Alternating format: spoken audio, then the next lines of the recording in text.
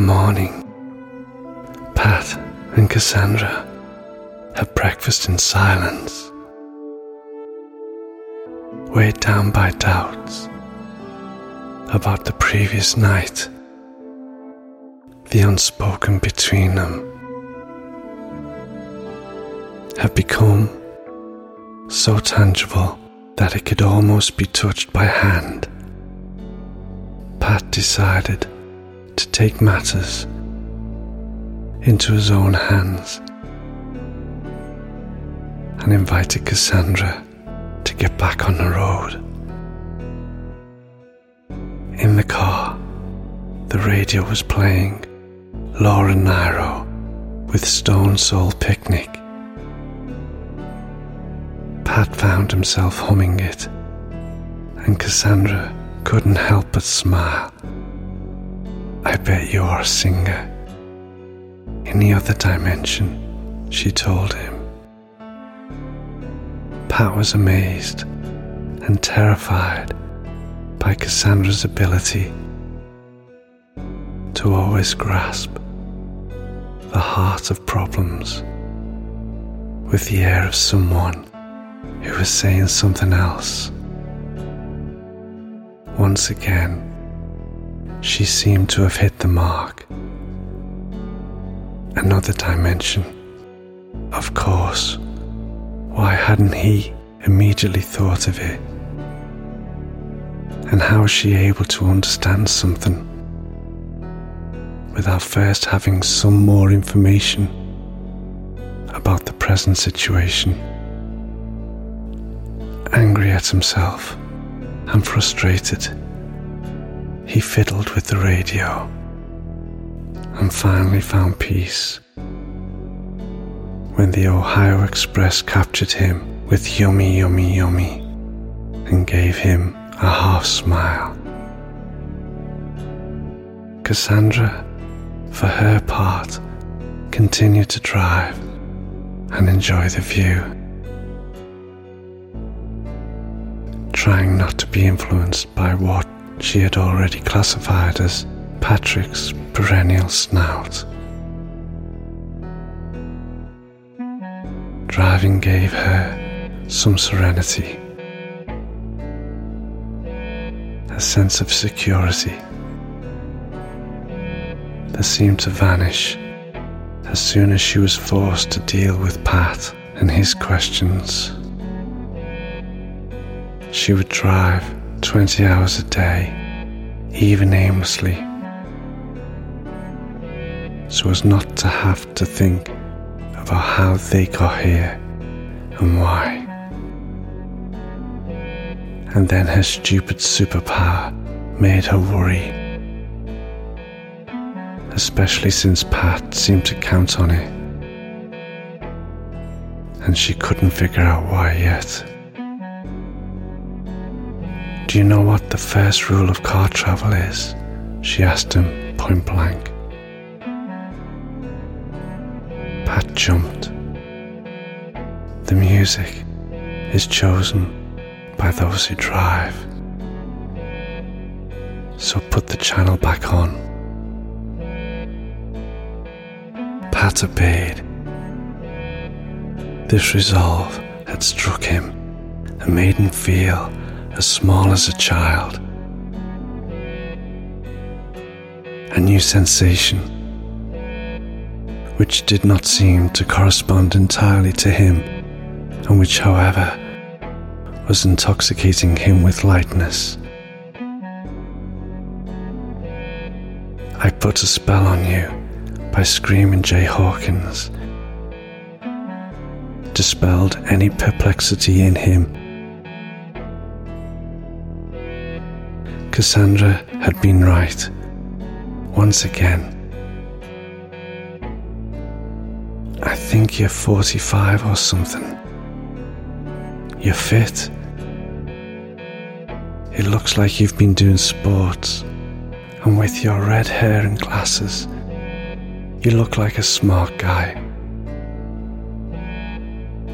Pat looked at her. Cassandra wasn't kidding. "Where are we going?" he asked her gently. 1242 Ellsworth Street, Philadelphia, she replied. Pat felt cold. You don't have to worry. It's the most reasonable thing to do. I found your address. You're in the telephone book. It wasn't difficult. Pat tried to put together the 1,000 good reasons to get out of the car and quit the game. But against all the odds, he just sat there in a kind of trance. I thought that, however things are, if that's where you live, you can discover something about yourself, and perhaps about this whole story. And maybe there will be someone waiting for you, a wife, children, people who love you, and who have missed you. You should feel relieved. I still don't know anything about my person. Cassandra continued to watch the road while the car's GPS indicated that the destination was only 5 minutes away. Pat felt his heart beating faster and faster, and had to force himself not to scream. Was it possible that Cassandra did not realize the enormity of the situation? Could it have been a simple twist of fate, a kind of mini-stroke of the universe, perfectly cured? And here we are, she exclaimed, as the radio played Crystal Ball by Keane. Pat looked into her eyes before taking a deep breath and getting out of the car. Someone was coming out of the gate of his building, and Pat took the opportunity to enter without too many ceremonies.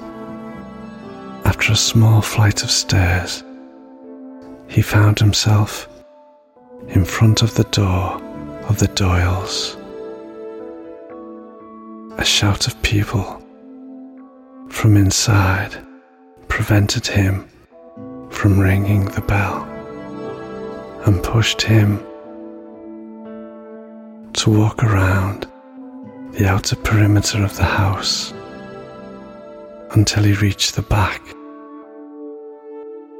Peering through a newly repainted wooden fence, Pat could observe a group of people laughing and talking gleefully around a barbecue, and among them a young man who looked just like his perfect double.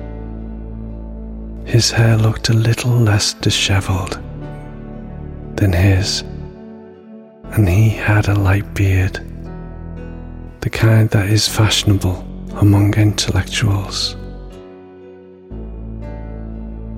A young woman was holding his hand, and at the same time seemed to be staring at one of the other guests. A shiver went through his back, and a feeling of nausea began to stop him from breathing. Almost at the same time, even his double seemed not to feel well, because he had started coughing relentlessly while his friends were making fun of him for not knowing how to properly drink tequila shots. Pat thought he had seen another painting, one that neither he nor Cassandra would have been able to modify, and in that apparently perfect image, Pat had seen a crack, deep and incurable. No, that wasn't the lacquered life he had ever wanted to belong to. And he ran away. Arriving on the road, he finally felt he could start breathing peacefully. And in his heart, he knew that his double would benefit too. Back in the car, he was relieved to find Cassandra still there, waiting for him, with a smile and a billion questions that would have made anyone want deafness. An absolute fiasco.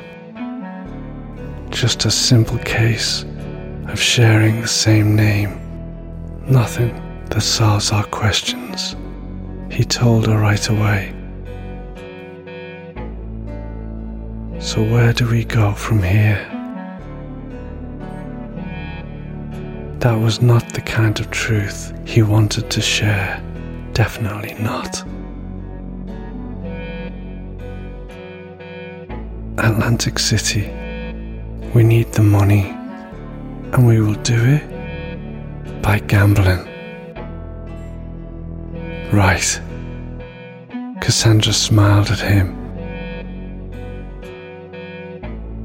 then raised a hand from the wheel and repeated the gesture with the magic wand. Sure. What an idiot. We have your fucking superpower.